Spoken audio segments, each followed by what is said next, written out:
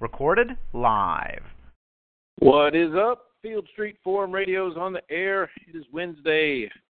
It is time for Field Street Forum Radio, where we talk all things Georgia recruiting, all things Georgia football, all things Georgia.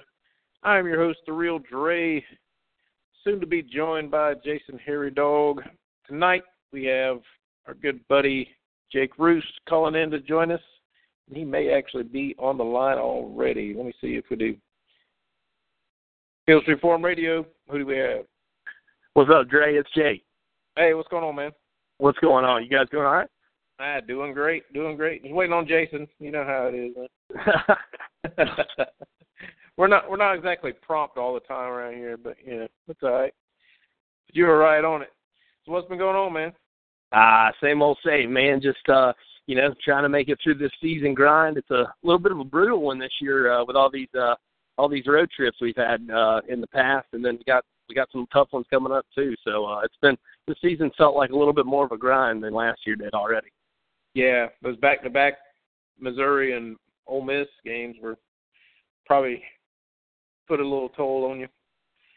Oh yeah, those take it out of you. I will say though, Missouri, best barbecue I've ever had in my life out there in Kansas City. So it was well worth the trip. All right, well, tell me that before we get to recruiting, what's going on the field as far as Georgia in your mind? I mean, I know we're 3-1, which people seem to have forgotten because of the severity of the loss that they just had this past week. But there were some signs, obviously, leading up to that loss where, okay, maybe everything's not quite kosher going on right now with particularly offensive line, maybe even defensive line as well. What are your thoughts on the season so far?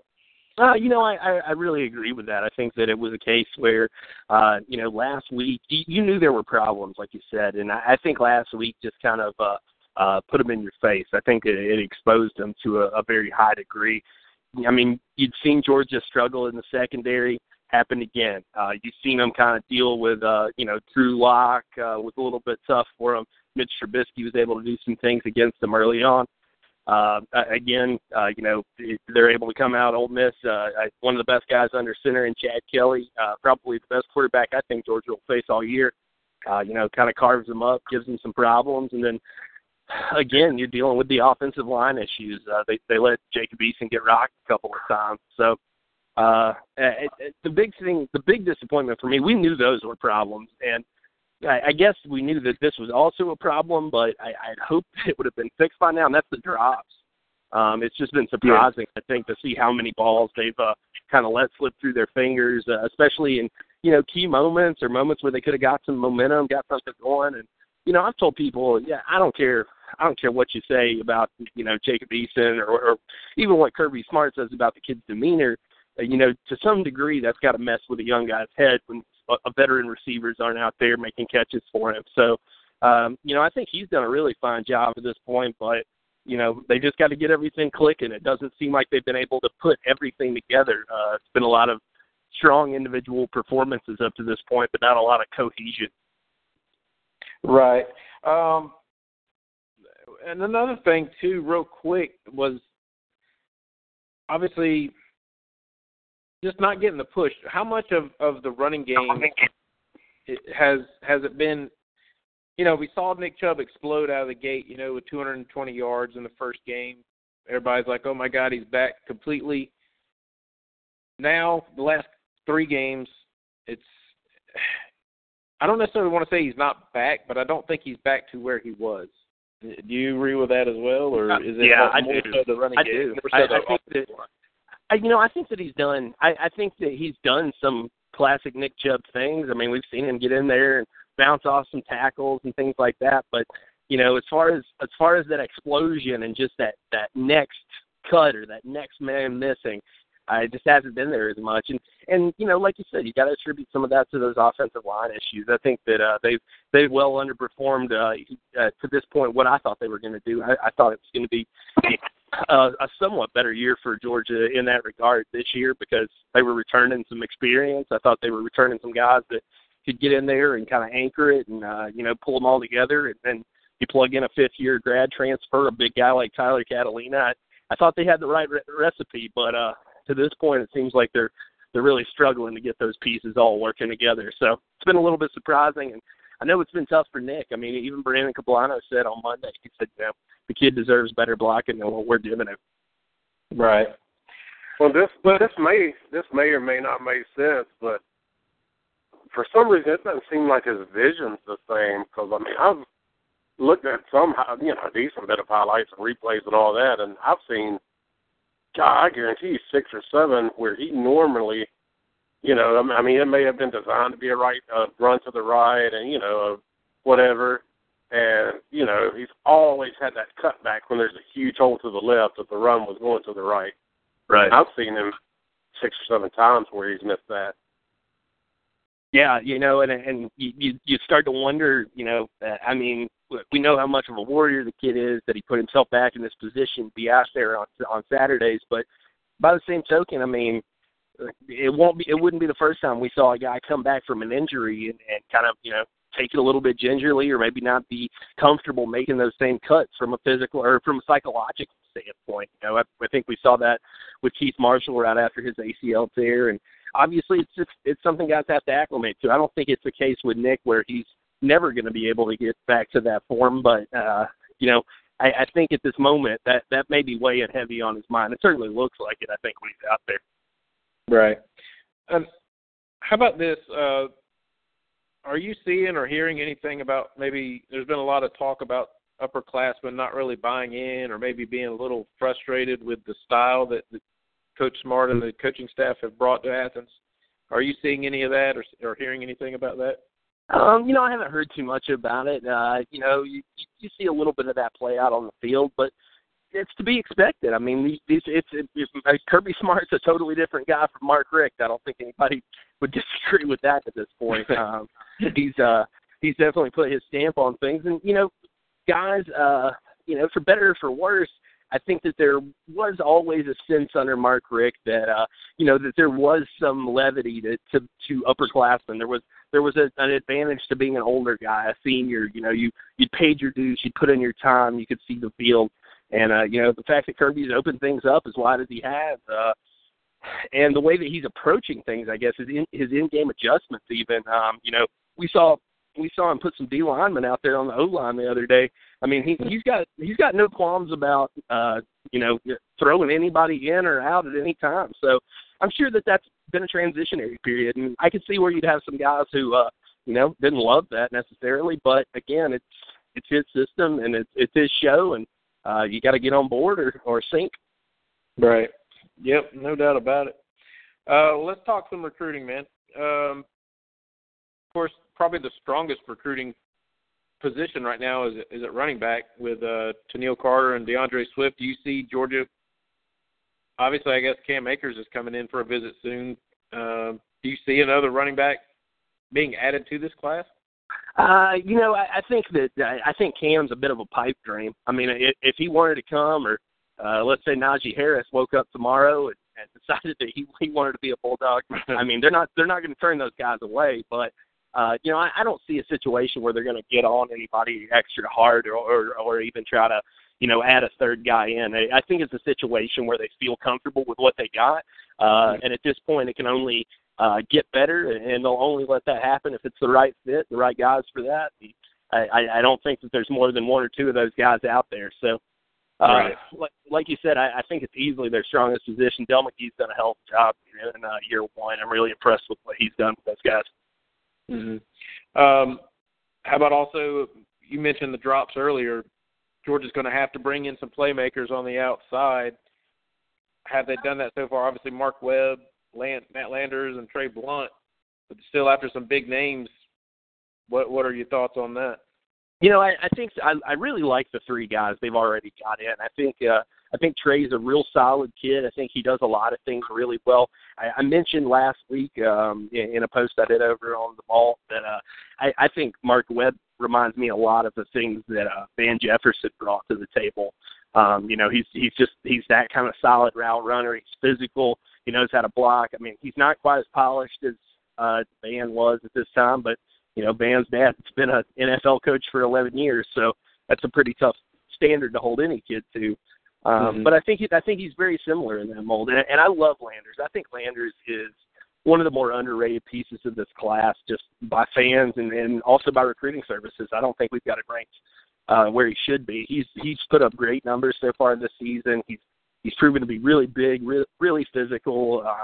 Just a really outstanding athlete. So I like the guys they've already got in place, but like you said, they got to finish strong. I think that's probably going to include, maybe the likes of.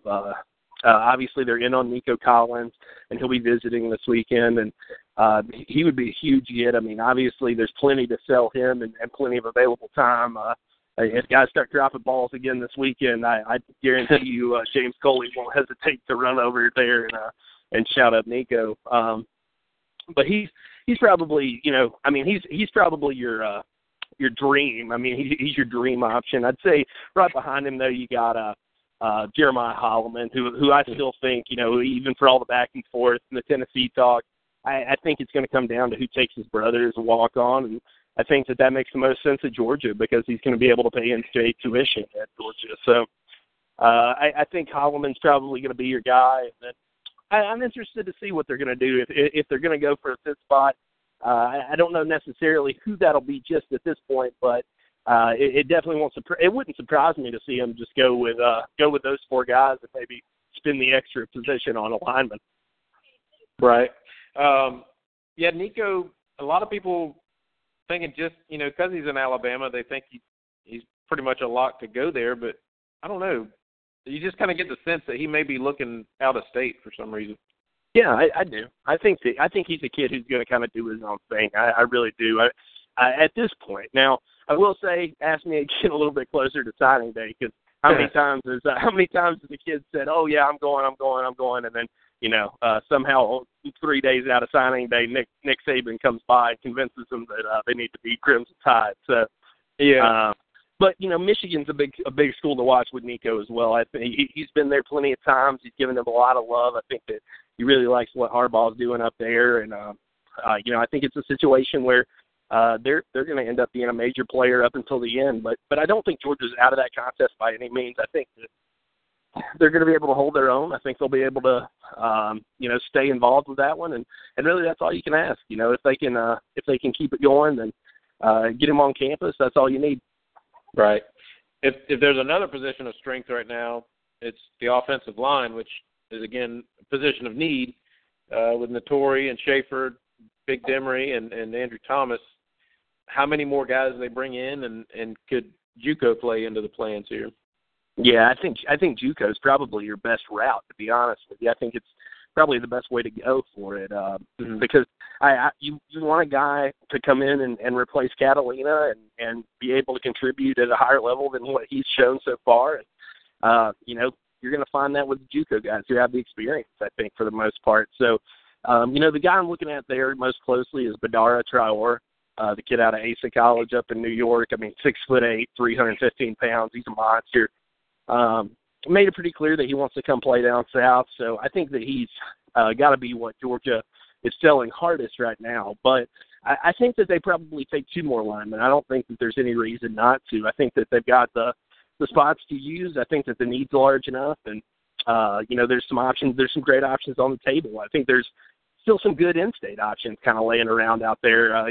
Tony Gray, you got Caleb Chandler up in Jefferson, who I still think would come to Georgia in a heartbeat. But you've also got your wish list guys. I mean, Isaiah Wilson, Walker Little, Mekhi Becton is a guy out of Virginia that I just sort of get the feeling that Georgia's going to kind of be in it till the end for him. He said he's going to wait till signing day. I talked to his mom earlier this week. She said they're excited to come down and check it out. So I get the feeling that Georgia's going to be hanging around for Mekhi. He's a big kid and a heck of an athlete too. Right. Talking with Jake Roos from UGA Rivals.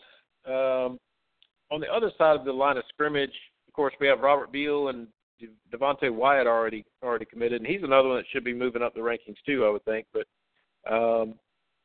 what is the deal there? Obviously, Aubrey Solomon and Malik Herring are probably the two I think Georgia fans are kind of waiting to hear from. What's the wait on with those guys? Are they waiting until signing day or just later on in their season or what? who knows what's going on in Malik Herring's head, man. I wish I could figure out what that kid's thinking. Now he's put a decision date down and he's backed off of it, and there was a time when everyone felt like if Georgia would offer, he would commit on the spot, and then there's rumors that Clemson's rising in the whole thing for him. But overall, in the end, I think Malik is going to be a Bulldog. I think, as of today, I think that he's still Georgia bound. I think that, the relationships he's made not only with the coaches but also with this class that's coming in, I think are going to be a lot for him to turn down. I would be really surprised to see that. And then you mentioned Solomon. I just can't see him going anywhere else, especially if his mom's playing as big of a role as he's mentioned that he wants her to play, going forward. She's totally sold on Georgia. I think that, she loves him probably more than he does, and I think he's already a big fan. So, I think both of those guys, Georgia is sitting in the driver's seat right now, and it'll surprise me if they're not Bulldogs come signing day. Right. Sliding back to the linebacker spot, is that kind of the position you think where Georgia has the biggest upside? I mean, we got Jaden Hunter, but as far as potential for this class, I mean, obviously McBride and KJ Britt, Warner, Monty Rice, Walter Grant, there's all kinds of guys. Who else is kind of standing out to you right now as far as potential for Georgia's linebackers? Yeah, I think you kind of hit it on the head. That's going to be the group that I feel like Georgia's got the biggest chance to improve at this year, and I think Glenn Schumann's going to have some fun new toys to play with come next fall. I think Monty Rice is a guy who's probably very close to committing. It won't surprise me to even see him possibly make a move after this weekend. He's kind of been waiting around and but seems to have no real timetable. Mentioned he wants to take some visits, but has made it pretty clear that Georgia's the school that's shown him the most interest. So I had a chance to get out and watch him, and he's a great fit for what they want to do. I think he's he reminds you a lot of those Kirby Smart linebackers at Alabama. He's a big kid. He moves really well, and just has a real nose for the football. His coach gave him some really high praise after the game, and it sounds like his season's only gotten progressively better. So Monty's probably, I think, the kid who's closest on that list. We just got down, or not me, but Woody Womack got down and saw Nate McBride. He said he's still feeling pretty confident about Georgia's chances there. Said it's been a little bit of an up and down season, I think, for Nate with him coming back from the injury, kept him out last year, but a lot of those things are still there that make him such a special player, the speed and, his willingness to strike and just how hard he hits. I mean, the kid's a bullet train. So those two guys are probably the primary guys. Then it's kind of up in the air. I don't see KJ really. I think he's probably destined for Auburn. I can easily see a situation with Leonard Warner where, he makes the choice to go out to Stanford. I mean, he's got the grades. He's been accepted there. What can you say? You can never. Right.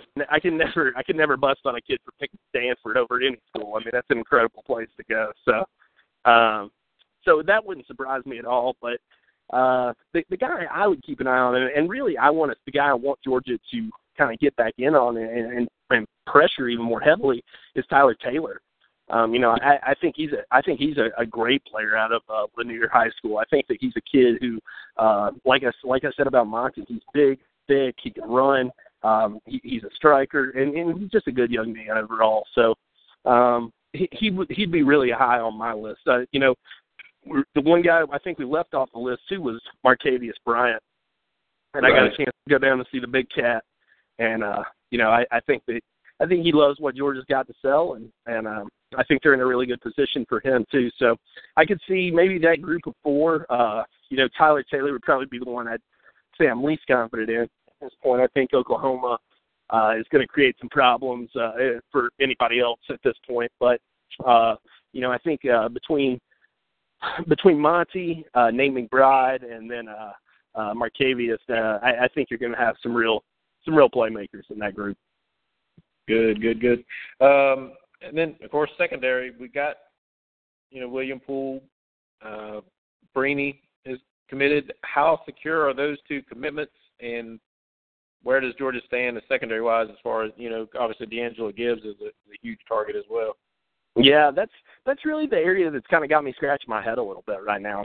A lot of guys sort of, it seemed like at the beginning, you had Jemias on the board, you had A.J. Terrell kind of out there, you had Xavier McKinney, and then all of those guys have sort of trended away, even though I know Xavier decommitted from Clemson, it seems like, or I'm sorry, Alabama, it seems like he's, just been standoffish about Georgia since then. So that's been a bit of a surprise to me. I thought that he was a guy that could easily find himself back in the fold. But, I think everything's solid, obviously, with Richie LeCounte. I don't doubt that kid's commitment at all. I think Poole's really solid. He's made that pretty clear on social media. That Georgia's the place he wants to be, and he's really in love with it. But Brenny's the guy I'm watching. He's down there in Florida. That's always tough to pull those guys, especially as the time passes. He's going to get out and take some visits. We know he's already been by to see Mark Richt at Miami. So I'm definitely keeping my eyes on him. I don't know exactly what he's going to do, but I'll tell you what, I think they definitely need the kid. I think that this is maybe a little bit tougher defensive back class for them than they initially thought, I think, going into this year. Yeah. And, of course, a group that we don't normally talk about in recruiting, but Georgia's got to have a kicker. Hey, you got any eligibility left? They might call you. Hey, maybe, man. I don't know. I can kick it about 40 yards, maybe. I don't know. I know, Jason, you had a little article about a kicker the other day. What was his name that you were talking about? Oh, the kid from Canada. Cole Phillips. That's him. Yep. Go ahead. Yeah, well, Cole will be up here this weekend. He said that what's been interesting, I thought, about his recruitment is that he said Kevin Scherer is the guy who's kind of taking the lead on it because he's been down there recruiting Walter Grant at Cairo.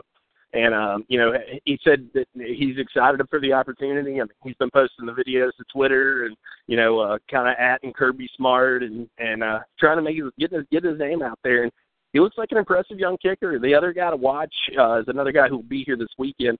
That's Brenton King, kid out of Mill Creek High School. Another real solid kicker. Grew up loving Georgia. Said he's from Houston. I don't know even how the hell you say it out there. He's from outside Winder. That's Bulldog territory. He said, he grew up a fan.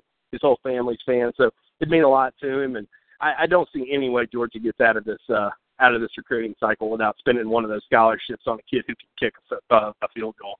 Yeah. Yeah, man, it's been. I'll say bring them both. Give one a scholarship, bring one as a walk-on. I don't care. Yeah. Bring them both. I think you're gonna have to. Yeah. Absolutely. Got a question on the FieldStreetForum.com chat room. What's going on with Tyrone Truesdale? Tyrone is an interesting kid. I think that I've been surprised that Georgia's. I was surprised Georgia's pursuit for him was never any higher than it was. He came down to the Rising Seniors game and certainly looked the part. I mean, he's a big, massive, thick kid. But Georgia's just kind of never gotten involved in that. And I think part of that has to do with the fact that they're looking more for the guys. I think this year, like, you got Devontae, and if you get Aubrey Solomon, those are your interior guys. And I think Kirby's made it pretty clear that they've got a glut of those guys. I mean, you got Michael Carter, you got Trent Thompson, you got John Atkins, you got Tyler Clark, you got I'm blanking on the third kid Rochester. You've got these big, massive guys up the gut, but they need some true DMs. They need some guys like David Marshall. And I think that they're looking for some guys like that. I think that Aaron Sterling would be a great fit there, and Dan McDonald just went by to see him. We got the story up over at UGAsports.com, and Aaron says he's getting a lot of love from Kirby. Says they're telling him they need him there in Athens, and he's a kid that I definitely keep an eye on because he's a heck of a ball player. He has some of the most impressive film I think in this 2017 class. Yeah, I think he's another one that's underranked. I'm sorry? I think he's another one that's underranked. Oh, absolutely, absolutely. I think Aaron is I think Aaron's a little underappreciated because people don't quite know where he's going to play yet. But I don't think it's going to matter, to be honest with you. The kid plays like his hair's on fire every time he's out on the field. So, got a call. Let's see if they have a question for you, Jake. Field Street Forum Radio. Who do we have? It's 34. I was just listening in. Just listening. All right, man. Appreciate it. How about moving on a little bit about on the 18 class offensive line again? I guess really where they need to focus. You got Max Ray in line, and then is Jamari Sawyer. You're still maybe going to look coming towards Georgia right now, maybe following Andrew Thomas over from Payson. Yeah, I think Sawyer's, not a lock, but he's the next best thing to it. He's a kid who I think really loves Georgia. He loves the idea of being close to home. Like you said, playing with Andrew, he's a kid that looks up to him a lot. Even though they're only separated by a year. So I think that Jamari's, they're in a really good spot with Jamari. The other kid that they need to get on and stay on and just ride the horse until it drops is Keontre Hill out of Houston County. That kid's ridiculously built. He looks like two different people put together because his legs are so big as compared to the top of his body. I mean, he's got tree trunks for legs. So, and he's been great in all the settings I've seen him too. What's going to be interesting, I think, is what they end up doing at offensive tackle in 18, because you got Max, but Max has some growing to do. I mean, I've met him in person. He's still a center kid. He hasn't quite muscled up just yet. And it's just not a huge year for it in state in terms of the tackles. It's a great year for guards. There's tons of those lying around and some really, really quality ones, but they may have their work cut out for them when it comes to finding that second tackle or even a third tackle for 2018. And also, and thinking about 19, I don't know. I mean, I know you guys know about him, but Ja'Shawn Sheffield, what are your thoughts on him? And have you heard that anybody might be shying away because of, playing in GISA instead of GHSA? I haven't heard that, and really, I just haven't heard much about Ja'Shawn in a while. It's kind of been a situation where, he was so high on the radar, and kind of right off the gate, it seemed like Georgia was, I thought he might commit to Georgia as soon as they offered. When Mark Richt came in, but I just don't think the staff's given as much pursuit. I really don't. I think that they've been a little bit more standoffish. That's a ways away though. Too. These things. Oh yeah. Things with him. I tell people all the time. Let's make it through 2017. We can talk about 18 and 19. We'll get there one day. It'll be soon. I promise. Well, I'm right here. That's my own ball. I got to rep my Frederica boys over there. Yeah. Sure. Well, Jake, all right, man, we appreciate it. The big question: Trevor Lawrence visiting Clemson or Georgia this week? The word is Clemson. That seems to be the word, and that's what it's looking like. So I don't know. I don't know to read too much into anything he's going to do. It won't surprise me to see that kid wait till the end of the season to do something at this point. I think that he's so focused on his team, and he shies away from interviews as much as any kid I've ever covered. So he's not into the media game too much, and I can't see a situation where he's going to interrupt. I just don't see a situation necessarily where he's going to interrupt his season, take the shine off of his team, and put the spotlight on himself. Right. Yeah, I don't think it's necessarily like whoever he visits this week. Oh, that's who leads. Right. Exactly. I mean, I might go to Clemson-Louisville if I had a free ride to it. I mean, come on. Yeah. If you credentialed me for that game, you better believe I'd drive up there for that, man. And real quick, Fromm, has he been even better than originally projected? Yes. There's no doubt about that in my mind. I think Jake Fromm has done everything that you could ask out of a kid. I did a comparison on numbers the other day, his up against Jacob Eason's in their senior year. I mean, he's leading him by almost 1,000 yards at this point in the season. I mean, it's crazy. It's video game stuff. The thing I love about Jake, having seen him play now 2 or 3 times, he's he makes me think of Brett Favre. He's got that gunslinger mentality. He feels like he can make every throw, and most of the time he's right. He's gonna toss a bad ball every now and again, but he's got a real short memory when it comes to that, and he comes out the next series firing away, and he's just something else, man. He has been a true joy to watch in his senior year. I don't know that I've seen a kid who has a better control on his own offense than Jake's got this year. Yeah. Hey, I think we're going to send about 100 people to start a new message on the Rivals forum about when does Jake Fromm get his 5th car. Yeah, oh God. I'm going to put a post up top. I'm going to pin a post that we don't update the rankings until after the season. So Jake's doing. I'll tell you what, Jake's doing everything right though to trend in that direction. I mean, we've got him ranked as the 3rd best quarterback in the nation right now. So I think he could easily find his way up that list. Yep. All right, Jake. Appreciate it, buddy. Where can everybody reach you at? You can catch me over at ugasports.com. If you're looking for me on Twitter, you can find me at Reuse, R-E-U-S-E, recruiting, and follow along. We always got some cool stuff going on. Always great to talk with you guys, too. Yeah, buddy. Enjoy your evening. Have a good one, man. All right. We'll talk to you guys soon. Thanks. Appreciate it. Bye.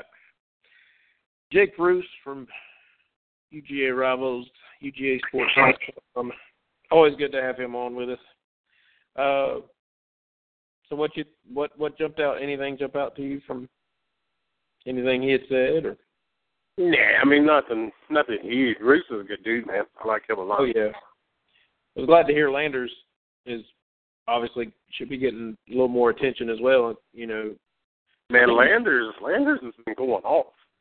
Yeah, I mean that we said as soon as he was, as soon as he committed. I mean, it's just hard to find 6'5", receivers that can run like he can. So, I mean, he's been one that I've kind of just kept a little bit of an eye on, ever since he committed, man, because I really think there, could be a lot of value in that pickup. I really do. I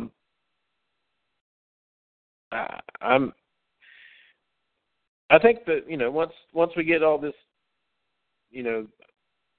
this coaching staff can recruit no matter what, and then they can coach their asses off too. But that's going to be the key, is bringing in the talent to replace, to replenish the troops, man. I mean, that's just pretty much all there is to it. There's just need an influx of talent, and a lot of it, and kids are going to have playing time opportunities. So, the opportunity is there, along with the, the recruiters that know how to use those situations to their advantage. That's going to be it could be a very special year, man.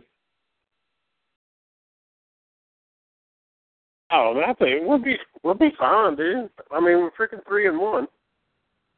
Yeah.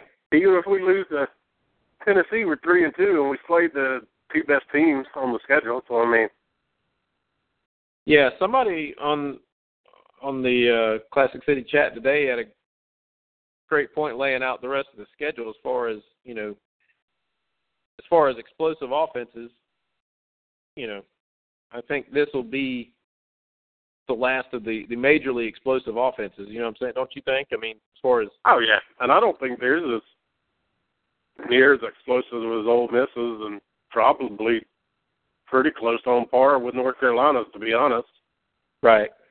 Of course, in a different way. Yeah. Obviously, I don't think they'll abandon the run game like North Carolina did,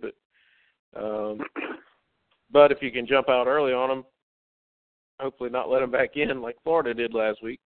But I mean, they had a lot of similarities last week to what Georgia had, but they were able, through, I guess, experience and then, I guess, some talent in the right spots, they were able to overcome they were having as many drops in the first half as Georgia was having in their game in Oxford last week. So, but they got it going and, turned it around. That was one of the most stark contrasts of games I've ever seen between halves.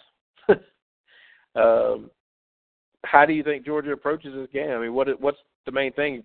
Run the ball? I mean, just the same axiom for any game, basically, is run the ball and try to stop the run for Tennessee? Yeah, man, we're. I mean, I don't see us ever turning just totally away from having to run the ball to set everything up.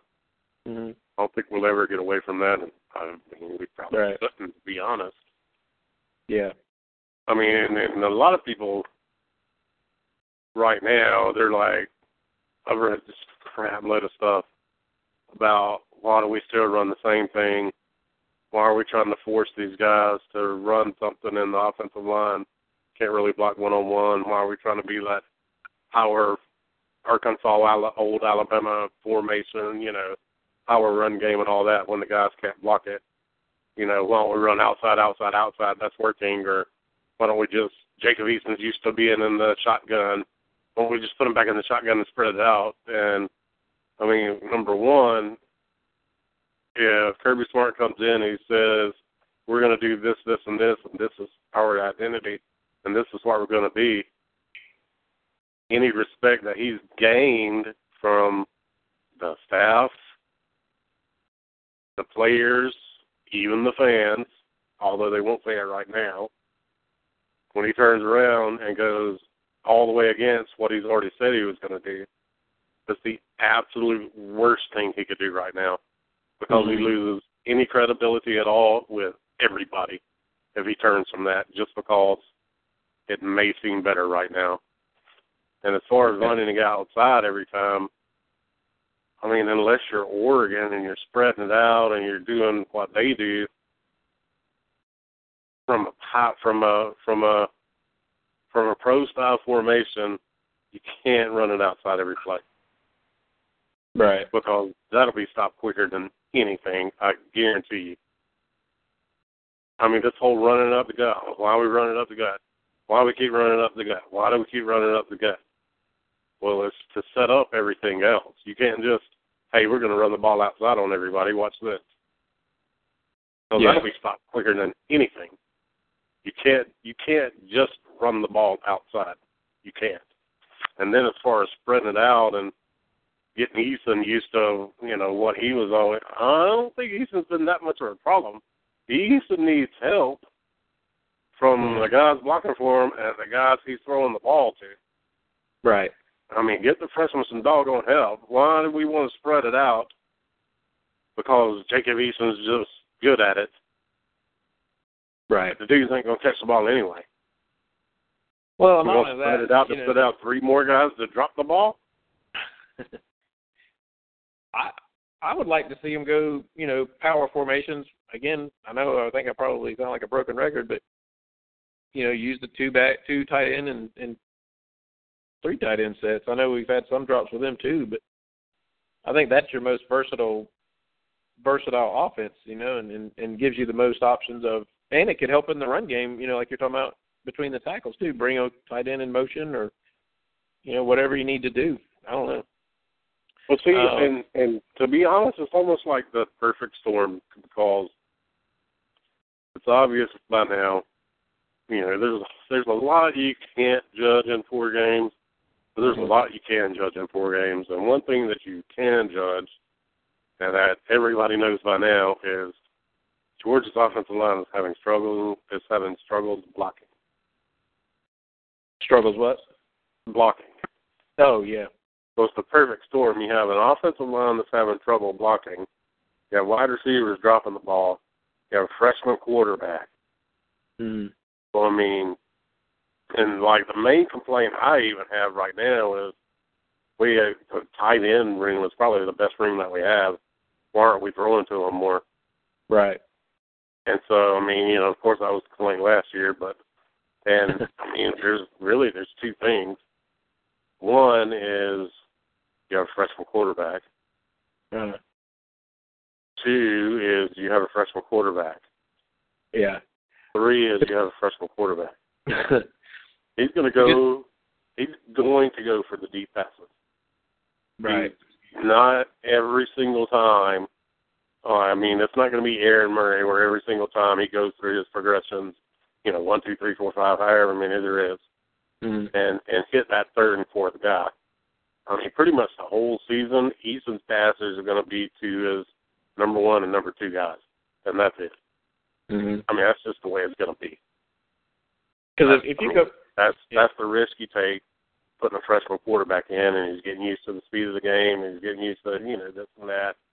Because it's going to be 1 and 2. So unless we run all these plays where the tight end is the number 1 progression, maybe the number 2, then they're not going to get a ton of receptions. And also throwing to the tight end usually involves 2 things. You're going to throw it to him over the middle, which that's probably one of the last things you want your freshman quarterback doing is throwing the ball over the middle. Right. Look what happened to Ole Miss. Look what happened against Nichols. Mm-hmm. Or it's going to be out in the flats. Right. Which involves going through your progressions and seeing the entire field. Mm-hmm. Because if you go back and look, not that you'd want to, but if you go back and rewatch that game, early on, he missed Chubb out of the backfield I think it was on the interception. Probably would have picked up about 30, 40 yards. Yeah. I mean, you can go back and watch, and there's just going to be multiple times a game to where his, third, fourth, maybe even sometimes second progression is just wide open. Right. Out in the flats or, wherever on the other side of the field or from where his first, target is. Mm-hmm. It's just, that's the risk you take playing with a freshman quarterback. And it's not like he's doing bad. No. 5 touchdowns, 3 interceptions, that's kind of about what you expect, to be honest. That's just part of the growing pains and experiences. He's got to. There's only one way for him to learn that is to play. And 10 out of 10 times, I'll take what he's done so far over somebody that does know his progressions but just throws the ball in the dirt. Right. I'm like, yeah, that's great. You can find that tight end in the flats, but when you hit him in the ankles, yeah, it doesn't matter. Right. Exactly. Has there been any talk of any lineup changes as far as the offensive line goes? I'm just worried. I really don't think so. And that was one thing I was actually shocked by. I was pissed off at Pike against Ole Miss. Yeah. I was sitting here thinking the whole time, and it's not to trash a guy or anything, but you can be honest about the strengths and weaknesses of your team without trashing the kids. Mm-hmm. Without trashing the players and all. And I was ready for Catalina to get burned the whole game. Yeah. Like, man, this Ole Miss defensive line is going to tear him up. But, Pike's the one that really struggled against Ole Miss. I think Catalina looked a decent bit better. He looked better in this game than he did against Missouri, that's for sure. Oh, yeah, against Missouri or Nichols, really? Yeah. The thing with it seems like he doesn't quite. It's like he's not quite on at the snap of the ball. Like if the defensive end has a quick first step and is able to get a read on the snap, it's hard for Catalina to overcome that. But it probably is for anybody. But if he can get his hands on guys, it seems like he does a pretty good job. But if he's having to move quickly, he doesn't have quite the foot speed. It seems like to cut that guy off or catch back up to where he needs to be, which, granted, if he had that ability, he probably wouldn't have been at Rhode Island for 4 years. Yeah, that's what I was about to say. Come on.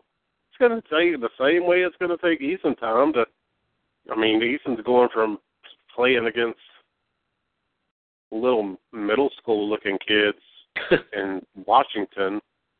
You got to give him time to get used to the speed of the game and all that. Everything is really the same way with Catalina coming from Rhode Island. Right. I think they played Syracuse once. Right. Yeah.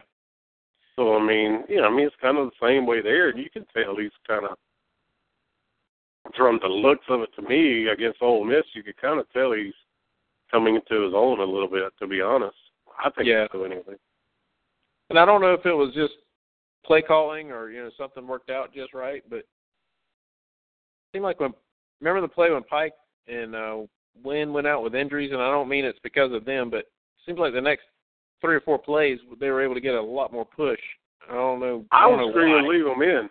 That's what I was thinking. I really was. I mean, and it was nothing, not to trash the guys or anything, but, I mean, what was it? Baker was at left guard and Sims at right tackle, and yeah, they were going. I was like, whoa, wait a minute, leave them in. Yeah. So it'll be. That's why I was kind of wondering about any little bit of changes along the offensive line, and we were hearing Kinley was getting some reps, and I guess Barnes was getting some second team reps too, wasn't he?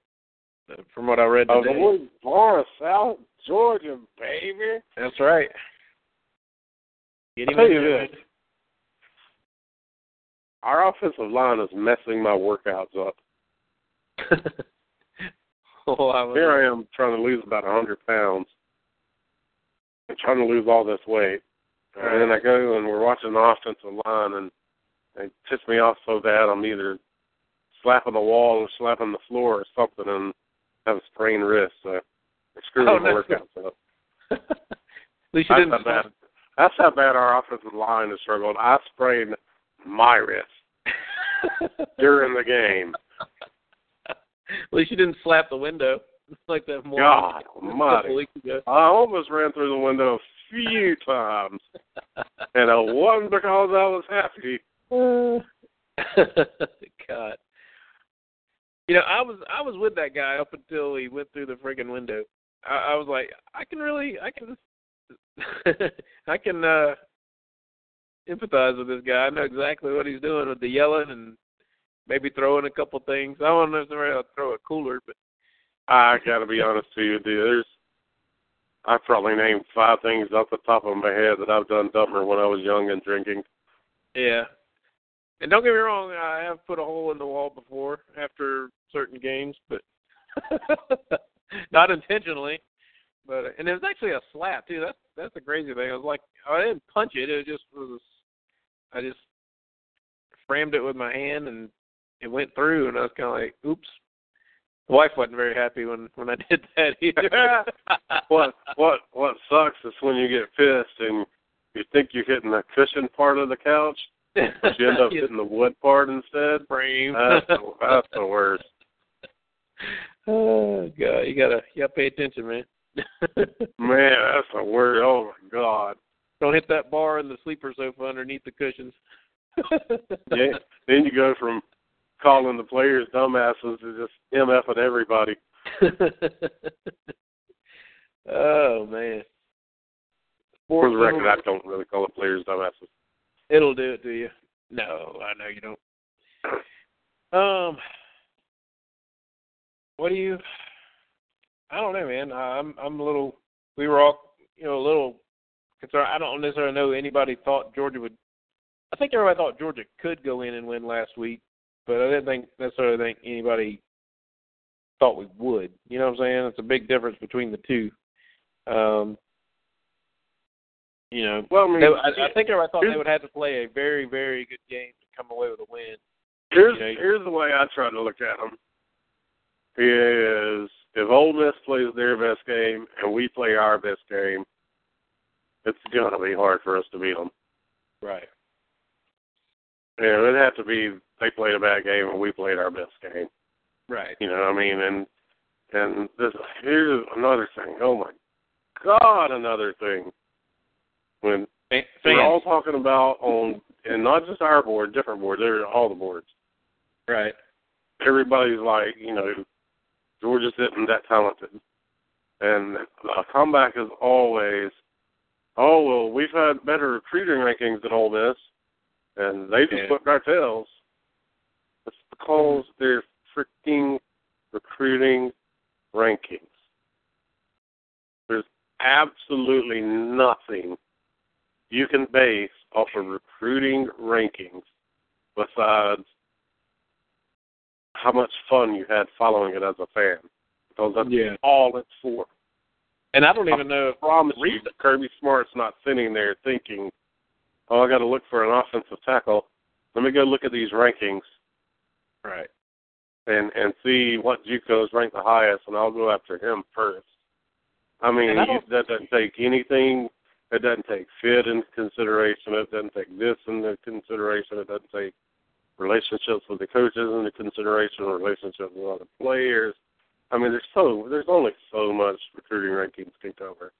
And yes, it's fun to follow, and I enjoy following it, but you have to understand it for what it is. So the whole comeback of, oh, we've had higher ranked classes, that's a bunch of BS. Yeah. Because I promise you, nobody besides the fans and the players that want to be ranked higher pay attention to it. Right. I mean, like, Richard DeCown isn't going to walk on the campus. I think he's enrolling early. He's not going to walk on the campus in January, and they're going to say, okay, well, Dominic Sanders was only a 3-star. Quincy Martin was only a 3-star, so, Richard DeCown's the highest-ranked guy, so, he's going to have the upper hand here. Recruiting rankings has absolutely nothing to do with anything once those guys get on campus. Right. And that's Quincy Mosier. Thank you very much. I am, my bad. Whatever. But I don't even know how accurate that is that Georgia's recruited higher than them recently, within the last 3 or 4 years, which would be this this recruiting class or psych these.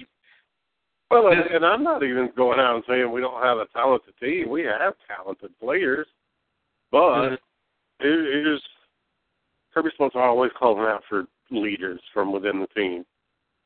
Right. And the problem that you come up with there is, I think instead of people saying we don't have a talented team, I think it's more of all of our more talented guys are younger. Mm-hmm. Yeah. So, I mean, the better talent is their freshmen and sophomores. They just aren't. Everybody's done a write-up on the 2013 class. Everybody knows by now. That should go down as the worst freaking class in Georgia history. So, none of them panned out hardly. So, I mean, there's your leaders right there. So, what you come into is, okay, I'm calling out for team leaders. Well, if I'm let's see. Okay, even just look at the quarterback situation. If I'm Grayson Lambert and I'm the fifth-year guy, but I'm the backup quarterback to the true freshman, I mean, how much of a team leader do I really think I can be? Right. I mean, number one, I'm gonna be me myself personally. I'm gonna be sitting there thinking, well, I'm the number 2 guy, so they're not gonna respect me as much. And I can't go out and tell Jacob Eastland what to do because he's the starter over me. So I mean, and I think Grayson's done a great job with it. You see him on the sidelines. He's like the first one to congratulate Easton, pat him on the head when he's done something good. It looks like he really tries to help him out. But as far as being a team leader, your backup quarterback might be one of the last ones that's going to be one of the team leaders, to be honest. Yeah. Then on the other side, you have the younger guys who are, a lot of them are obviously more talented, but they're like, well, I'm the new guy. How can I tell this guy's been there for 4 years, what to do? Yeah. So, you're stuck between a rock and a hard place. Yeah. I was about to say, man, we've given Grayson a lot of, not flack necessarily, but, he's taken a lot of flack from a lot of people. And he definitely has from us. Maybe not you in particular, definitely me in particular. But he has shown himself to be a damn good dog, I think, after this year. The way he has handled himself and carried himself after hearing, freshmen coming in, taking his job. The fans wanted Easton to get the job. The fans saw how he, what happened last year. But that kid is out there, like you said, patting Easton on the helmet coming off the field, first kid off the field to welcome him to the sidelines, to, say good job for doing this. And he also looks like he's helping him out if something's going wrong, or he'll talk to him and, try to say, watch for this and do that. And you know what I'm saying? I mean, he is showing himself to be a great teammate. And I think he certainly deserves props for that, no doubt about it. Let's see, we've got somebody calling in. I think I know who this is. Field Street Forum Radio. Who do we have? Hey. Blue. What's happening, man? What's going on, homie? And y'all still talking about whether we have talent or not? Trying to. Man, we talked about it for like 3 seconds, man. 3 seconds. Dude, let me tell you something. I've got a kid that's a sophomore in college, and I always wanted my kid to be able to dunk a basketball. Unfortunately, I gave her lessons, coaching. She had access to weight rooms. She had a great diet. Unfortunately, she's 5'6" and has no springs. And instead of sitting there and screaming at my kid or blaming my wife and slapping her around because my little girl can't dunk, I can either get over it or I can leave the house, go find a 6'3" woman with a dad that can jump, ask her to let me impregnate her, have a baby, pray it's a boy, give it 16 years of the same stuff I gave my daughter, and then maybe my kid can dunk. I mean, go back to this last part. Can we actually do that? Yeah. I mean, if you get permission. I mean, if you got a goal, man, if it's all about championships or accomplishing whatever you want for the people that you watch, I mean, it's got to happen, and it's got to happen through talent. And I don't care what you said, what the recruiting classes and all of that. I mean, yeah, we're the 4th best SE team. We're the 5th best SE team in the recruiting rankings. Those are all probably pretty accurate. And every time for the last 5 years when we lined up against a tough, smash-mouth SEC team, we would lose, and the fan base would go crazy. I don't know why anybody – and this was getting worse and worse as the years went by. I don't blame Rick. Rick is one human being, but he had to take the responsibility. He's the guy who got axed. Now, they let this beloved coach go so we can go improve our stuff. But when Kirby walked in the door, he didn't bring 85-man roster from Alabama with him. Right. I mean, he doesn't have any – I just don't get – it's like people all of a sudden woke up and go, oh, my God, we're just not very good. This is terrible, and it's Kirby's fault. He didn't make this talent play worse. They're great kids. We just don't have enough of them. Half our roster, half our team on the field is sophomore or younger, playing with a new staff, and the rest of the guys are just trying to be good dogs and go out and get their nose bloodied every day. And if you can't support that and like that, then you've got issues.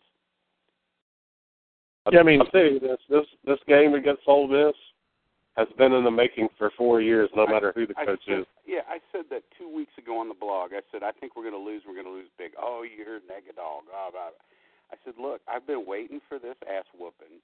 It's been coming down the tracks. Anybody who's paid any attention, you don't even need to be some kind of NFL scout. You just have to watch the games and year after year. I just think some people watch the red helmets with the pretty G run out in between the hedges, and the band plays the same music. They play Munson's video on the scoreboard, and they go, here we are Georgia. That's what the fans think. But when you strip all that stuff off and you line up 85 guys in their jocks, you do not have the standard SEC beast team. We've only won one hard game that I can recall. There may be others, and we've given it some good college tries. But outside of the LSU home game we had just a few years ago, we have never, in the last half-decade, overperformed from a physical standpoint, dominated anybody. Never have. We've had Murray, we've had Gurley, and we've had some stuff. We've had some receivers that have stepped up that have hidden some of that. But for years, we've not had the beef to just physically go out and manhandle people like folks want to remember or folks want to imagine. It's not happening.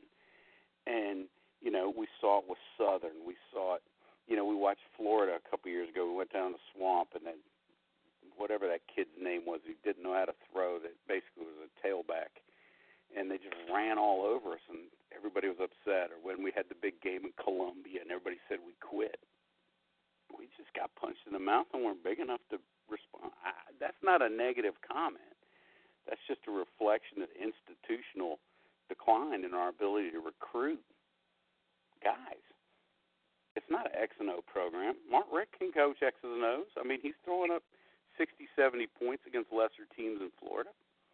Mm-hmm. And he may do well, but he's got more talent against the competition he's playing, and we have just grossly overestimated what we have. Well, I mean, you can, in a lot of games, I'd even say the Ole Miss game this year, by God, just open your eyes and look at the size of the players, and you know we're about to get our ass kicked. You can tell in warm-ups. Now, I'm not saying these guys don't have, and don't get me wrong, I'm not saying that, we're Wofford. But earlier, when we were got to number 11 or we were 12 or something, I think I said, no, I think we're 24, 25 if we're lucky, and maybe we can get better if the young ones grow up. And everybody's like, what are you talking about? We're frickin' Georgia. We're 3-0. We pulled out games we wouldn't have won with Rick. I said, I agree with that. We probably did. But I watched Nicholls State. I watched Georgia Southern last year. I watched this against the Kentuckys, the Missouris, the Vanderbilts, and there's nobody getting hit in the mouth because there's not the mass, there's not the size, there's not the depth. Well, I mean, I think, and you could even look like the Ole Miss game. I mean, you look at Evan Ingram, 6'5", 235. Their other receiver, 6'5", 215. Their other one, 6'4", 210, and their other one, 6'4", 6'3", whatever. And you got all these guys walking up, and they're walking up to our little DB, 5'9", 180, 5'10", 185, whatever. I mean, all you got in a fifth year, whatever, senior quarterback that's probably the best quarterback in the SEC and has been slinging the ball up and down the field on everybody, including Alabama and Florida State. I mean, it's like you said, open your eyes and look at the warm-ups, and you can tell we're about to get our asses handed to us. Well, and I'm not saying we're going to get our butts handed to us against anybody. I mean, we legitimately beat UNC, a quality ACC team. Where we run into problems, historically, people want us to win the East or want us to win the SEC. There's 3 or 4 teams in there that are bigger, stronger, faster than we are. Now, that's not saying we can't go out and hang with Nebraska or Penn State like we did last year. We can play college football at a decent level, but this whole Mark Richt can't win the big one. Martin, the last 5 years, did not have, and you can debate whose fault it is all you want. I don't care about that. But when you line up your 85-man roster and you put them on the plane or the bus and you go to play somebody, our guys are not a top 5 team in the SEC. And we can't get out of the SEC. It's like politics. We can't win our base to get out. If we'd have beat Alabama in the game that we were missed by one play or all that we always go back to, yeah, we'd have beat Notre Dame. But we can't get out of our own damn conference. And that's where Kirby, I think, is going to play a role. The guy's going to come in. He's going to recruit. All these guys can coach X's and O's roughly. I mean, they're all SEC coaches. They all know their football. We can make fun of them all we want, even Malzahn. The guy's making millions of dollars coaching in the SEC. Right. Rick lies, and you have to be able to coach, and you have to be able to grow your talent you get, but you got to bring it in the front door first. And, people say we're losing people out of town, Ole Miss this, Ole Miss that. But when I watch those 6'5" receivers, that our guys are trying to cover, it's just tough. And when I see that our best receiver on our team would not be the largest wide receiver on our local high school team, it's just tough.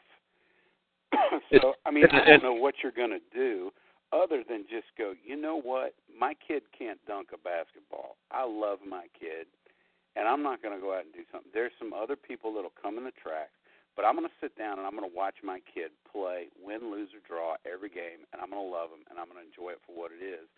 And if you can't do that, then you may have to sit back and adjust your priorities on whatever the hell grinds your gears, because a bunch of 17, 18, 19-year-old kids beating their brains out trying to win a game screws you up for 3 weeks that you can't be decent to another poster is just freaking sad and some kind of mental disturbance. Yeah. It's a passion, but my God, what about some perspective? I think two, another thing that makes it even more frustrating is seeing Van Jefferson kill us out there Saturday, seeing Josh Malone out there making plays for Tennessee all over the field, Darius Slayton over at Auburn doing things. Those are all, all three of those, I think Georgia was, second for all those guys. You know what? That doesn't bother me as much as it does other people, because once they do that, I'm like, screw you. Yeah. You're not a dog. You're the enemy now.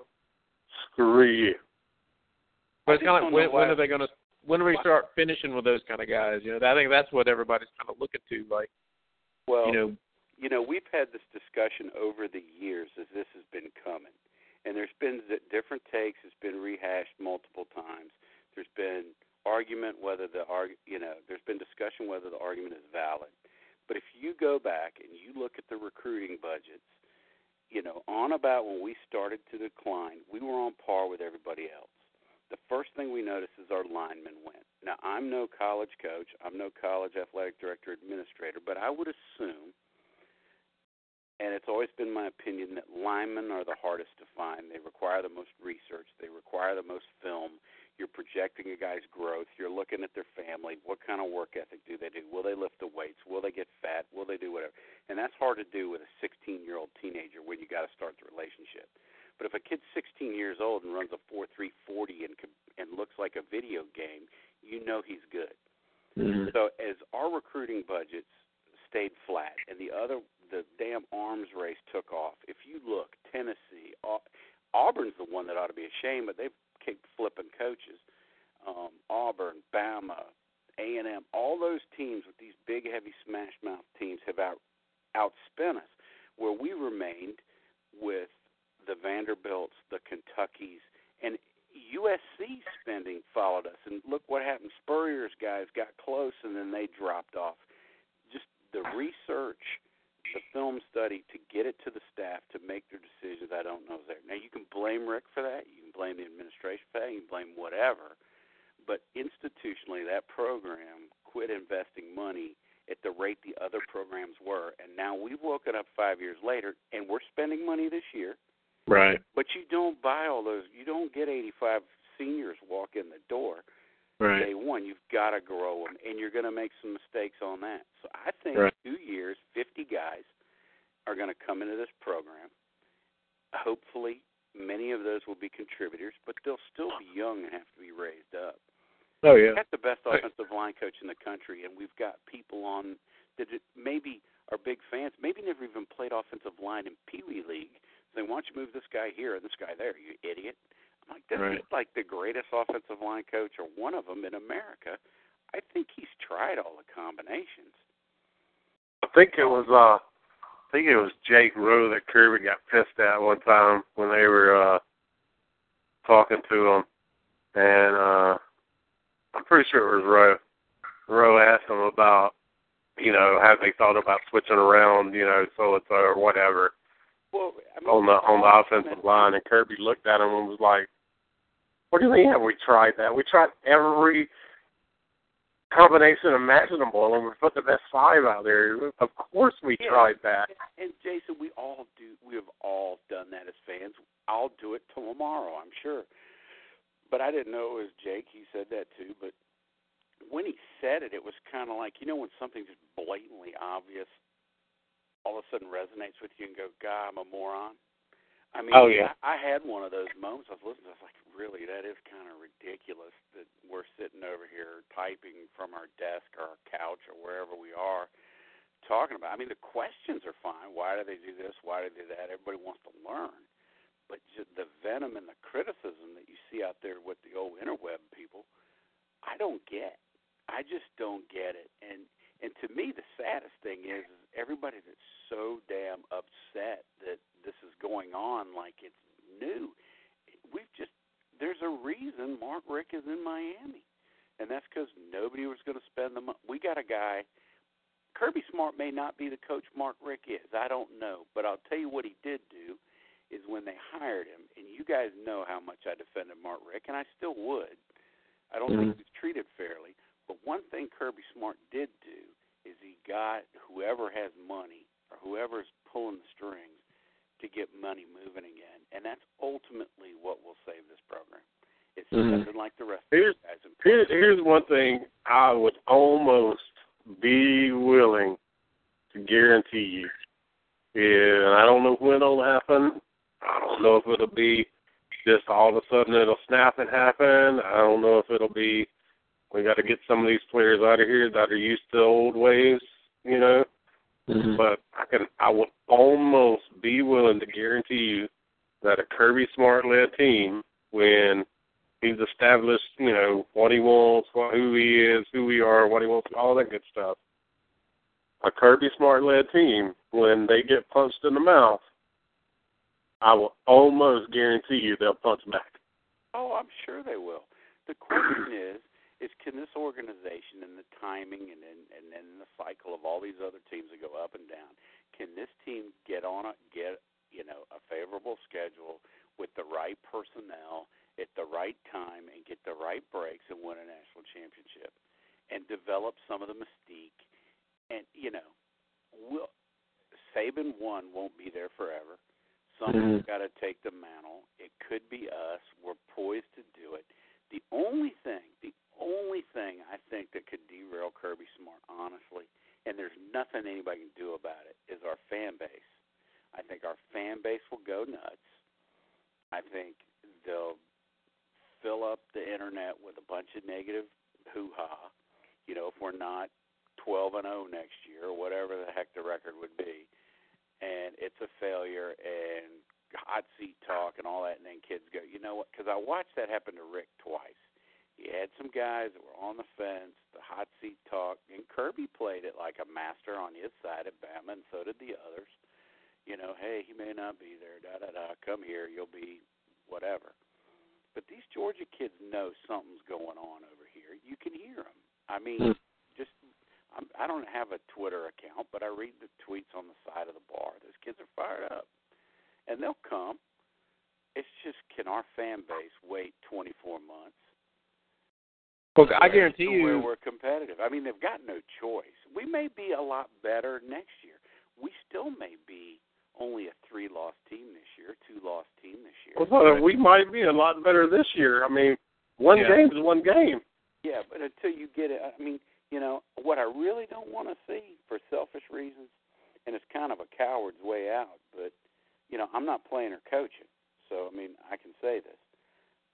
If we go and we win, let's say we win out, we play in the SEC championship, and then we play Bama, and Bama beats us by 50 points, then the melt is immense. You're almost better just, almost getting there, not quite, and then the next year you go and you're better, you're stronger, faster. But I don't see an offensive line.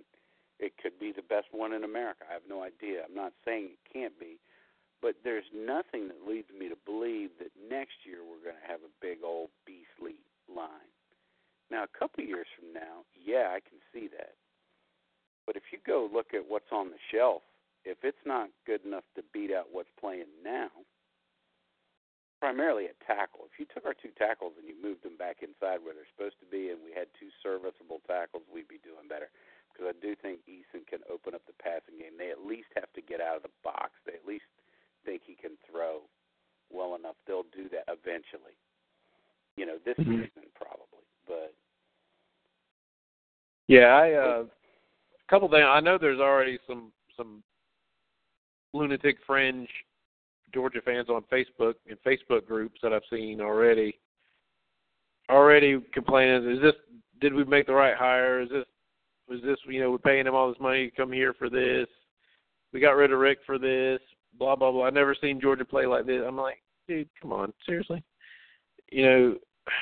Anyway, but, yeah, so you're right in that aspect, certainly, Blue, that there's going to be some that no matter what happens, they're just going to be dumbasses about it, basically. But don't you guys think there's got to be, kind of like Rick's, the hobnail boot game, isn't there usually a game where it kind of like something kind of ignites the fire for or ignites the ignition for the program to kind of take off again, you know what I'm saying? I mean, kind of gets everybody to use it like this is the game that kind of turns things around. Is Do you guys see that this year possibly, or you think it's going to be more next year? My only honest answer is I have no idea. The difference between that happening this year and the game you're referring to with Rick is the Georgia program had been down for a long time. You know, there weren't any expectations. You're inheriting a team that's one player away or some good coaching away from winning the SEC. I mean, he beat them, and everybody was behind him. Everybody was pleased with the progress to some extent. You know, he went out, had that game, and we took off, and Munson made it great and all of that. You know, now we're like, why are you not Alabama? You are not Alabama in 4 games, and I'm so disappointed. I was lied to. We shouldn't have got rid of Rick. Kirby Smart's going to come and urinate all over the office, and all of a sudden, grass is going to grow. I just don't know what people wanted. I mean, if they were being realistic, because it all goes back to the same team that got off the bus against Ole Miss is going to get off the bus next week. Now, can we get some breaks? Can we get some momentum? Can the other team be flat? Can we play out of our minds? Can we not have drop balls, pick sixes? Get some breaks. Yeah, they can pull it off. They can win it and be fantastic. But that would be a gut win where guys played over their heads. In many ways, to me, that's more admirable than anything and says a lot about the kids and a lot about the staff. You know, a true coaching test is when you don't have talent. I don't know how many guys could walk into Alabama and in 4 games, you know, most of them likely would be 4-0. But I don't know too many people that could walk in with our team and have beaten Ole Miss last week. So, you know, if you're fair about all this, I mean, God knows I love Mark Richt. And I think Mark Richt, if he's still coaching, more than likely we're still 3-1. But instead of half the fan base protecting the coach and the other half calling for the coach's head, you know, 90% are calling for him to be fired. It's a different narrative, and we're not talking about, you know, really trying to evaluate where we are because we got a fresh look at everything that's happening. You guys, we've talked on this show and posted together for several years since this thing started to decline, and we've all seen it coming. Oh yeah. Well, that's what I was just going to say. I think people were looking to that 10-win season last year and thinking, oh man, they're, you know, Kirby's walking into a gold mine here, but I don't think people realized how much work needed to be done to reestablish the program. Yeah, especially along the line of scrimmage. I don't know about the receivers. I don't know what's going on with the receivers, but the line of scrimmage is what's just been neglected or lacking in the last, you know, obviously 2 or 3 years. No, Dre, I agree, but I don't think the offensive line is just bogusly horrible. I don't. I think they're serviceable. If the passing game is clicking, if the kicking game is clicking, if the score is close, if you don't get guys able to cheat, if your tailback's not gimpy, if, you know, they have the option, you've got an experienced quarterback that can read the defense and change the play and know where to go and know where all his receivers are and can utilize all of them. If you had Aaron Murray, who nobody said was going to go to the NFL and be a first-round draft pick, but he was a hell of a college quarterback that could run that offense and knew where to go with the ball his last 2 years. I mean, he was an excellent college quarterback. And I think he did it without a tremendous amount of superstars. I think that takes a lot of the pressure off the line. But if you take those guys who are not road graders, and I'm no offensive line coach, and I'm no strategist, but just as a layman watching the game, when they pack all of those guys in there and you've got 200-300 pounders in the middle and you're asking them to move them and those guys are eating space and they're sending people and guys are coming around the edge and you don't have a true tackle and Chubb is hurt and you got a 19-year-old kid with a ball and you've got small receivers and you get what you get. And then you get behind the sticks on penalties and everything else and it just looks terrible. The offensive line isn't the whole problem. If you had a passing game, it would take some pressure off. If they were they said, last year we had 2 tackles. One of them in the NFL, and one was decent. and you had Malcolm Mitchell on the outside, and you had guys that were still frightened of Chubb at the first half of the season, but the back half of the year you saw the same thing. They were standing these boys up and pushed them backwards. We couldn't get them out of the box, and then we got mad at Lambert. And I think he's better than people say, but he's certainly not Jacob Eason talent. Right. Stuff all just builds on itself. It's kind of like when you lose a tooth. You know, the rest of the jaw is not as strong. You gotta have everything, and you got to have balance, and we're out of balance. It'll get better.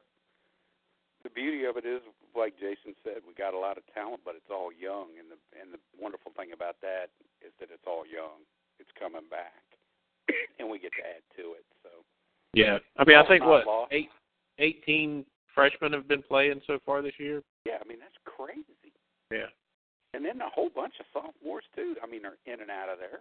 Right. A couple juniors. I mean, there's two legitimate every down starters, one on offense and one on defense, and our offensive starters, poor Cubby, who's really a guard. I mean, he's not the biggest boy. I don't care what the program says. Right. He's 6 feet maybe. I mean, 6 foot, half inch, something like that. He's 6'4". Yeah, half inch is important. He's a tough kid. Yep. But if we end up 10-2, guys, 9-3, that's pretty damn good. But we still, that doesn't mean we can go out next year and that we're going to be able to butt heads with LSU or Ohio State or Alabama or somebody like that. They're still just too big, too strong, and too fast. But we'll get there. Right. But we'll be able to beat UNC and Penn State and Nebraska and Maryland and hopefully Notre Dame. Hopefully Notre Dame. They're not looking all that great. No, they're 1-3. Just fired Van Gorder, man. We can still play. We're just not a top 5 team in the country. No. And I don't know anybody that's been a top 5 team in the United States with 15 to 18 starting freshmen. No. You mentioned LSU there, Blue. Jason, what do you think? What are your thoughts on the Les Miles move? Is it just kind of? I mean, I know we kind of, it had to be expected. I don't necessarily know if it was expected after 4 games, and I don't know if it was. They shouldn't have done. Maybe shouldn't have done it last year. At the end of the year, like they had all intentions of doing, from what it seemed like, because I think they had Jimbo worked out, and then word got out, and I think it kind of snowballed on them from there and kind of backfired on them. Now I don't know where they go. I don't think Jimbo leaves now. Coach, that's what I'm saying. I gotta go, Joe. Go, Joe. We're gonna play LSU football. My boy, Coach. Oh. Nah, man, it was time in November for Les. It really was. I mean, they were kind of in the same situation as us, I mean. Yeah, but now I think they lost their chance. Exactly. Their top target would be Jimbo, I would imagine. So I think they've lost out on him. Like I said, him and Herman. So yeah, they've been hoping Houston doesn't get to the Big 12.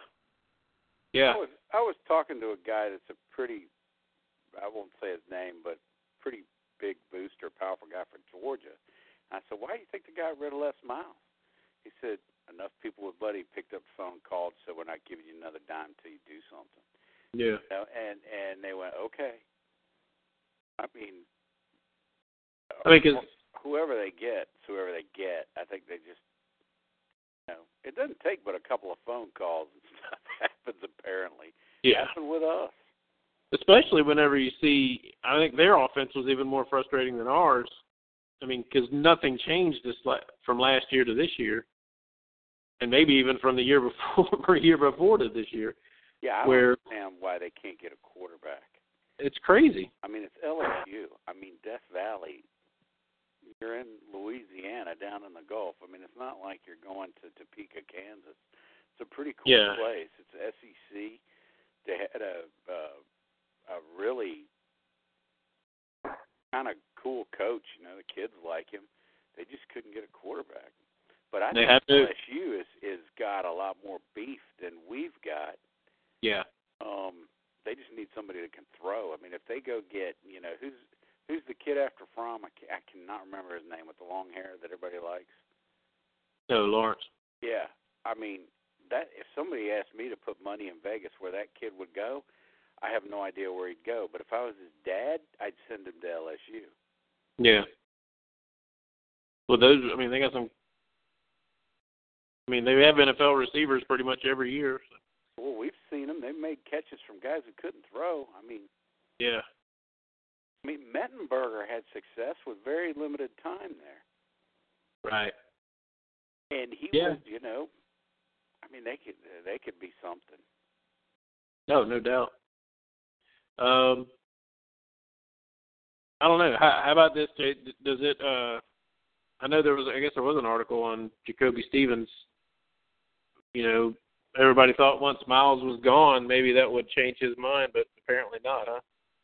Yeah, you still got to watch that Austin Thomas guy, who's I guess they're calling him the GM now or whatever. That's the guy you got to watch. Is he like a receivers coach or something, or? No, he's a staffer. He isn't even in the on the field coaches. He's like player personnel and like recruiting stuff.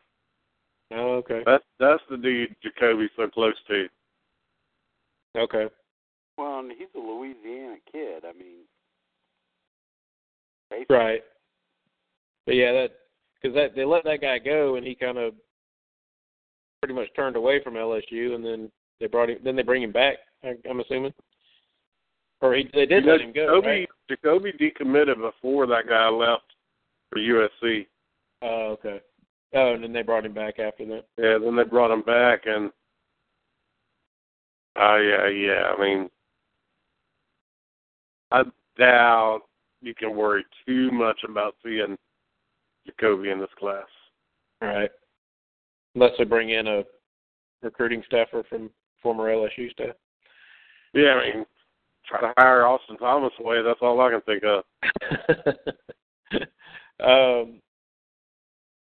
Another kid that I thought Georgia might try to get in on is the other kid from Lee County. He's I think he's playing defensive end, but he's going to be a fullback at LSU. But I thought, as much as Georgia, likes to use the fullback, if he projects to be a big time fullback, you think Georgia might go and try to get in on him. He's committed to LSU right now. Man, when's the last time we used a scholarship on a fullback? Yeah, well, that's true. Unless his defensive end days, maybe pull another David Pollock. Yeah, he's a massive kid. If I remember seeing him right. But I don't know. I think I'd rather take a chance on a kicker getting a scholarship, to be honest. But yeah, honestly, there was nobody else when I was kind of going through their commit list. I didn't really see anybody that Georgia and LSU were really battling over, to be honest. Unless there was somebody I was missing. No, I really can't think of any, to be honest. What about target-wise? Was there anybody that could change for LSU? Anybody comes to mind? No, not off the top of my head. They have a lot of Louisiana guys committed, so you know how that goes with them. Well, that was one thing I was going to say. That's one huge thing that LSU has. They don't have any in-state competition as far as Power 5 conferences go. Recruiting-wise, in-state, I should say. Whereas every other school around them, Mississippi, Alabama, Georgia, Florida, all those schools all have to battle in-state kids, in-state schools for in-state kids. So LSU has a huge advantage there that they're the only Power 5 school in that talent-rich state. It's a spot that somebody's going to go to. I just don't know. I can't. Here's somebody I thought of, and I know he's in the NFL right now, but I think Chip Kelly might get a run down there if he wants it. What do y'all think? Honestly, I still think it might be Jimbo. Really? Oh, yeah. After this, after the season, I guess. But Yeah. it would just be. Well, I don't think it might be. That'd be something. I don't know. I don't know if I don't know what he could. What advantage would he have at LSU other than just, I guess, being home? Or isn't he from from Louisiana? Probably more money, and that's one of the reasons Pruitt left. Well, that's true. And I wonder how much, the divorce and everything, if he wants to start over with his kids, though, is the only thing. I don't know if he has custody of the kids or. You can fly your kids in. Oh, I know. I'm just trying to figure out. I guess he would get more money. Well, unless get a little bit of time, and if his team is going down, his recruiting hasn't been what it was when Pruitt was there. Mm-hmm. I mean, he's got to get to a place that now he's got Rick down there. I don't care who you are. Rick's got to make him nervous in some ways from a recruiting standpoint. Mm-hmm. Miami with a popular coach and a few wins, they're going to get some folks. Yeah, they're in a freaking hotbed down there, man. LSU is really, I would think, I'm biased because I like that culture down there. I love the golf. I love all that provides, the Cajuns, the food, New Orleans, Death Valley. I mean, if you're a football fan, you've got to see the attraction. Mm-hmm. Florida State, okay, yeah, you're in the Panhandle, but you're in Florida, and you're fighting two other state teams, and you've won your national championship. Your team looks like it's slightly declining. It may be time to get out. Go play with the big boys. You've got an excuse to getting spanked by Saban for a year or two. They'll give you a grace period, get you a big contract. I mean, how old is he? I think he's in his early 50s, probably. Late 40s. Maybe. He's got to be older. He's got to be, I don't know. Jimbo? Yeah, because I'm rode hard and put up wet, and I'm 50, and he looks older than me. Yeah, because he still has that young kid. Well, I mean, he's not like a toddler or anything, but. Hey, life of a coach is rough, man.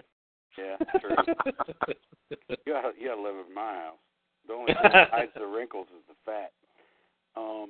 Jimbo is 50 years old. Really? On the nose, yep. Well, he's got, more years to work. Yeah.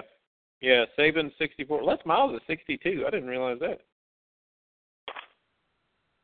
Well, I mean, you got to think, too. I wonder where Miles went. Some of these coaches that like to be challenged, what's been the premier conference for a while. You're talking about Jimbo going from the ACC to a team that's partly financed with the SEC network, where they get $20 million a year each or something. Yeah. I mean, he's got to be thinking, man, if I can do this here, Florida State in this hotbed, why can I do it at Louisiana when I hardly have to fight anybody for in-state talent, and I get that much more money? Well, but he's also got to get to the title through the SEC. He's got to get to the playoffs. I wonder, what if they just made a clean swap? Jimbo goes to LSU and Les Miles goes to Florida State. He doesn't really I think Les Miles will go somewhere. I don't think he's done. Nah. If I'm USC, I'm going after him right now. Yeah. I didn't realize he was 62. That surprised me. He had his chance to go to Michigan, which was to go home, which leads me to believe he was super happy. I think Les Miles. Herb Street screwed that up. Les Miles ends up on TV. I really do. I think Les Miles will end up on television. A lot of people want to see that happen. He's an entertaining dude. He'll make some money. He's 62. He doesn't have the grind of it anymore. He can still get paid. Why not? Well, and didn't he just sign an extension after the whole blow-up last year, didn't he? He did, but I think something correct. Y'all would know this better than me, but I swear I remember reading something about he got an extension, but his buyout changed. It's not as drastic. Yeah, the buyout went down a little bit. But I don't know how that affects him getting canned. Here's the main thing. Les Miles has a decent-sized buyout, but I know Cam Cameron's one of them. I think more than Cam Cameron, they call it the Les Miles clause in their buyouts, to where if Les Miles gets fired, they only have to pay Cam Cameron for 6 months worth of his salary. When y'all saw LSU, that's why they fired Les Miles first, and then let Ed Orgeron go in there and fire Cam Cameron. Right. Because now all they have to do is pay him 6 months of a salary, and they're done with him. Not like a Schottenheimer where we had to pay, 2 years? Right. Les Miles, he needs to go on television. Not because he can't coach, but just because I think everybody likes him and he's enjoyable. And I don't remember which site it was, but I think it was ours. Somebody was talking about it. I said, look, I'd love to see Ed Orgeron coach just because football needs more guys like him. But if you could put him on television like Game Day, put Ed on there, and just listen to him, throw him in there with all the rest of them. I mean, that's pure entertainment. I'm telling y'all right now, Coach O, I know he cheats. I know he fought players. I don't care. He's one of my favorite non-UGA coaches ever. Yeah. If there was an opening, I'd bring him in. Oh, man. Man, that's it. I think Dre and left and we could get Ed. Yeah. I think Dre and Tiki, I can't remember who it was. I got so pissed off not too long ago. I sent him a message. I was like, screw it. I'm going to hire Coach O. I'm bringing Tosh in. Everybody I know that freaking has a reputation for just paying every player they freaking bring in. I'm like, bring all the suckers in. I'm done. Part of me just wants to get all, longest yard and go get every damn, just cheat like hell for a few years and just pull a USC / Ole Miss, all of it all rolled up into one. Just go get everybody we can. Who cares if they graduate and see what we can do? Yeah, that's basically what I texted them. And then I texted them. I was like, I'm just done with it. Hire all of them. Buy whoever you got to buy. Let's just go out and frickin' do it. I'm done. Miles' contract says confirms the cost of buying out Miles' 3-year contract alone will be $12.9 million minus $3 million that Miles has already been paid this year. So somewhere north of $9 million will be paid out over 6 years, which is double the length of the contract. So that ain't bad. They can handle that.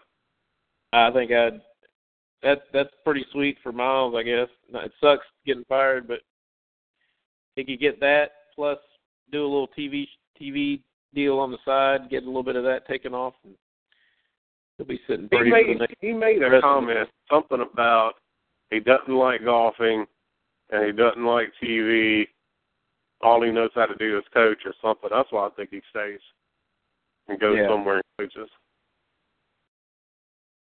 Yeah, I don't know if he'll go big time. I mean, I know I think it'll be a Power 5 school, but you saw Purdue fan base was trying to, blow up social media to try to get his attention, I'm telling you, man, that old athletic director that just left USC that gave Clay Helton the, gave him the promotion and all that, he screwed that up bad. Yeah. And, I mean, yes, we say don't judge Kirby in the first 4 games. I guess you can't do Clay the same way. But, man, if they're all pissed off as much as they are and they're already talking this wasn't the right thing to do, then that might be a situation where they'd be smart to go out and grab Miles real quick after this season. Give him 5 years, 6 years. He's got that. I think he'll be fine for 5 to 10 years and try to get the program. Man, Yeah, y'all think our fan base was bad. Read some of that Southern Cal stuff. Oh my God. They're ready to just kill that dude. Yeah, they want to gut the whole coaching staff, don't they? Oh yeah, everybody. Which they have more. Well, they got everybody with a new coach, when some players are pissed and all that, are going to talk about he's lost the team, but it really looks like this guy has. Like, they're talking all like he was in the locker room and just cussing them, and whoever wants to F and leave now, I'll sign your paper, just leave and get the F out. That's what led to E.J. Price transferring and, the rumors about Chumadoga transferring and about 5 or 6 more. So I think he's really, really going through it there. Those couple of rumors popped up about Kirby and some of the guys not, whatever. That's actually looks like it's really going on at LSU or at USC and not just rumors. Right. I mean, we may have a guy or two, but I think Sock's right. We would definitely know. With all the frickin' message board vomit that we're wading through this week, I mean, that's where that stuff's coming from. Well, I mean, you're always going to have that when a new coach comes in. I don't care if it's going from Mark Rick to Kirby Smart or from Kirby Smart to Mark Rick or, from Al Golden to Mark Rick or from the Missouri coach to Barry Odom. It's always going to look at the guys that got pissed off when Pruitt came in, the defensive guys that left. They got pissed when Pruitt came in. Same thing. I mean, there's always going to be a probably small handful, but I mean, it's just going to happen. Whatever. I mean, whatever happens, happens. Yeah. All right, boys and girls. Any final thoughts or anything? Any wrap up? Jason, any more recruiting? Huge weekend, I guess, recruiting wise. Go Dogs! Quit being a bunch of big damn babies. Absolutely. You either. I mean, I can understand. You said it's okay to be sad. Yeah, it's okay to be sad. It's okay to be frustrated. Yeah, it's okay to be frustrated. Is it okay to vomit all over your team for 2 weeks straight and call for everybody's head and say people suck? It's your team. It's your kids. They can't dunk. Go to their games and love them anyway. I mean, grow the hell up. You might as well have fun with it. It is what it is. Let's have fun, baby. Why can't you just accept? I don't understand why people can't accept the fact that we're rebuilding. And here we are on a recruiting blog, of all things, where recruiting is critical, more critical now than it's probably been in years to get it right. Why can't we just enjoy the process? We got a great recruiter, a new staff, a new vibe. Just embrace it. Mm-hmm. I mean, that's what I'm saying. That's why we're there for. To follow that, and that's fun, man. Let's have fun with it, baby. Come on. Well, lose. I mean, think about how long did we wait for the first games to get here? How long did we wait for football?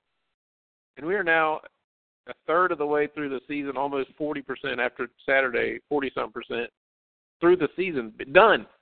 No more. I think we should implement the Kirby Smart 24-hour rule. Let's be pissed about it Sunday if we lose and talk about it Sunday to your heart's content. But Monday comes, let's have fun. Yeah. That includes the damn podcast, too. Say what? That includes the damn podcast, too. Well, we can't. How am I supposed to talk about it on Sunday? How about 20-minute rule for the podcast? We talked for about over the first 20 minutes. 15-minute rule on the podcast. How about that? All right. Get it out.